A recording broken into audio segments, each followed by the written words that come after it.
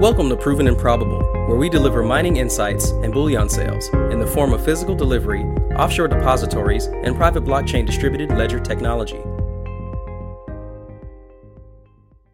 Welcome to Proven and Probable. I'm your host, Maurice Jackson. Today, we will provide an update on Millrock Resources' initial assay results on the Aurora targets located in the prolific Tintina Gold Province in Alaska. Joining us for a conversation is Gregory Breicher, the CEO of Millrock Resources. Mr. Breicher, welcome to the show, sir. Good afternoon, Maurice. Gregory, for someone new to Millrock Resources, please introduce the exciting opportunity the company presents to the market, and in particular, the 64 North project. Sure, Maurice. As you know, we're an early-stage generative mineral explorer, early-stage exploration geologist with a multitude of projects that we finance by making agreements with other exploration and mining companies. That increases our chance of finding a ore body to the great benefit of our shareholders, and reduces the risk involved in early stage exploration. A lot of money spent looking for new gold and copper deposits, but discoveries are pretty rare.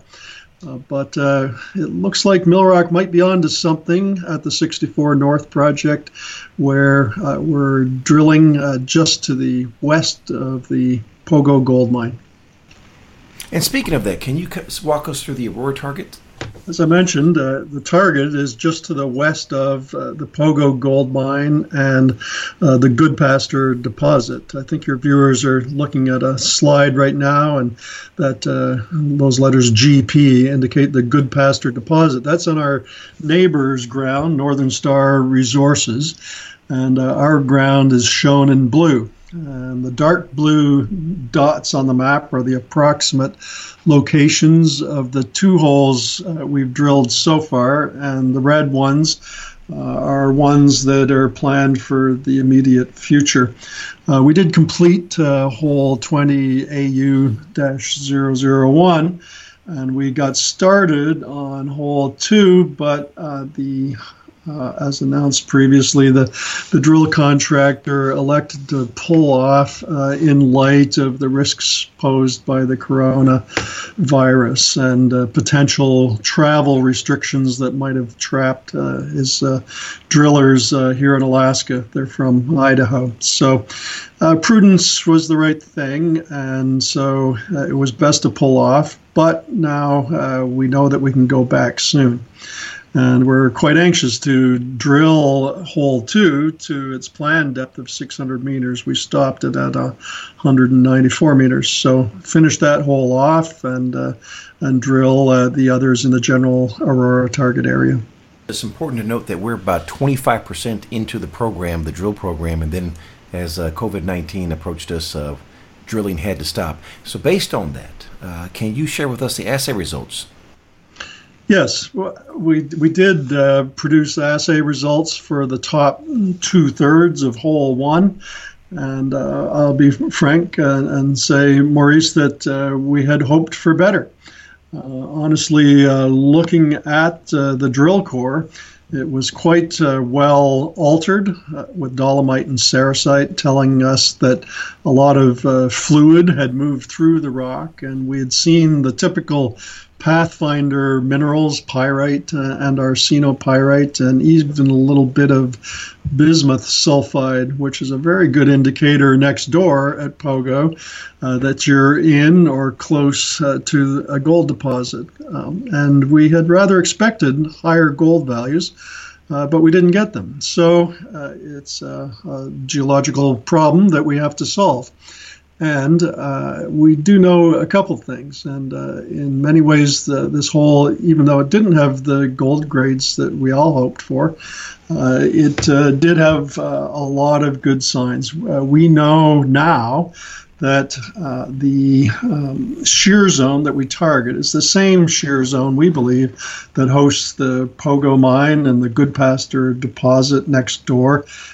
Comes over onto Millrock's claims. It's a shallow northwest dipping fault zone, and we thought we had detected it through geophysical methods, and now that's confirmed. We drilled through the conductive zone, observable through the geophysical survey, and sure enough, the rocks were faulted and were mineralized with a little bit of quartz and pyrite and arsenopyrite. So we know now that this geophysical tool works, and we can therefore plan our hole depths accordingly, and we can work our way drilling holes, piercing that fault zone in various places, and thereby get a vector towards the gold-bearing part of the system. Based on the results, are there any changes that will be made in the drill program based on what we know right now? Not as it stands right now, no. We'll continue with the plan. These holes are spaced out a little ways. The next one we'll drill actually is one immediately to the north of hole 1. It's about 450 meters away. And it's closer to a potential heat source, a magmatic intrusion that perhaps would have some control on where gold is deposited. So it'll be interesting if we get a vector. If the gold grade starts to increase as we drill holes further to north, that'll be a good sign, and we'll continue to follow up that way. So that's the plan, and the plan is to get back to work pretty soon. Can you walk us through the strip log? Sure, I could. Yes, it's quite interesting to see the correlations. On this log, you've got lithology or rock type on the far left, alteration on the next column, presence of minerals in the next, and then the values of gold, then arsenic, and then bismuth. On the next 3 histograms, and then finally the magnetic susceptibility of the rock. And you can see some particularly interesting correlations between gold and arsenic and bismuth in particular. And we don't have it on this one. If you were to plot tellurium up as well, you would see it in anomalous concentrations, and that's a good sign.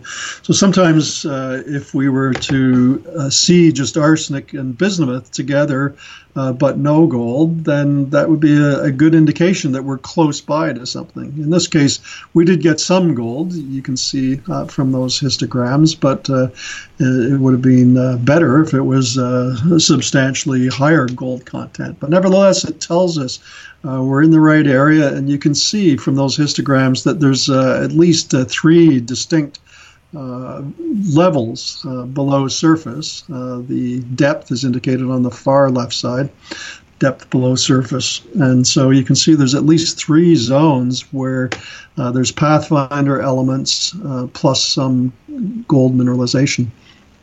So interesting patterns that we'll chase out. But right now we've only got part of the very first hole in the program to learn from. We're getting a lot out of it, but it's not possible to get a vector from just one point. So it's a good start, and we will look forward to continuing. I like to share with my children, when you're drilling, it's like playing hide and go seek, and right now you're very warm, but you want to be hot. Exactly. Yep. And that's the goal. Sir, any updates when drilling may resume? Sure. It's an evolving process, but we've established a way to proceed that we believe will be perfectly safe and protective of the drill contractor's employees and Millrock's own employees. And we've got those protocols and procedures planned out. And honestly, we'd already be back drilling right now, except in Alaska. We're right in the middle of the spring thaw, and the snow is melting away quickly. Everything's really soaking wet. The new drill road that we installed last fall is a mucky mess right now, and it'll take a couple more weeks for it to dry out and become usable again. And so we're just waiting impatiently for that. And then we'll make an effort to get back drilling again. We're targeting the last week in May for the resumption. In closing, Mr. Beischer, what would you like to say to shareholders? Well, I think we've got a great start here, and stay tuned for further news. We've got more assay results coming from the holes we've drilled, the bottom part of the first hole and the part that we did complete out of the second hole.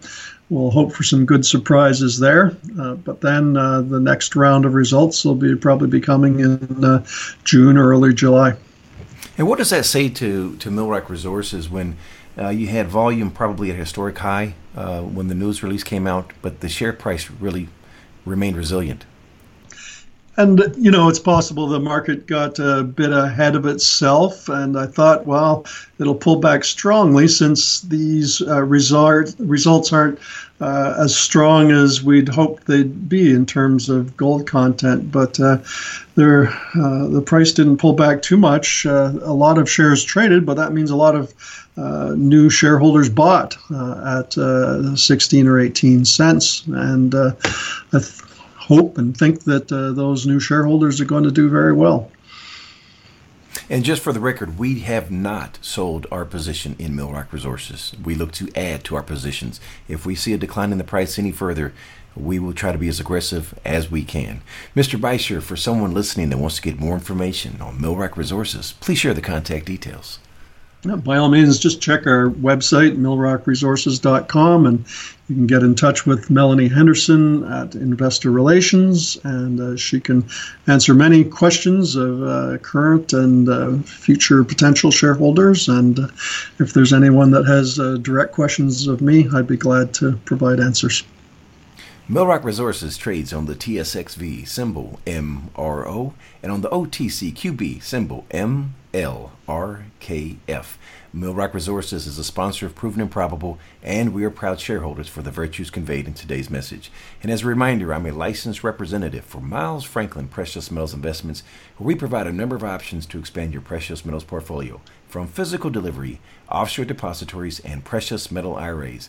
Call me directly at 855-505-1900, or you may email maurice@milesfranklin.com.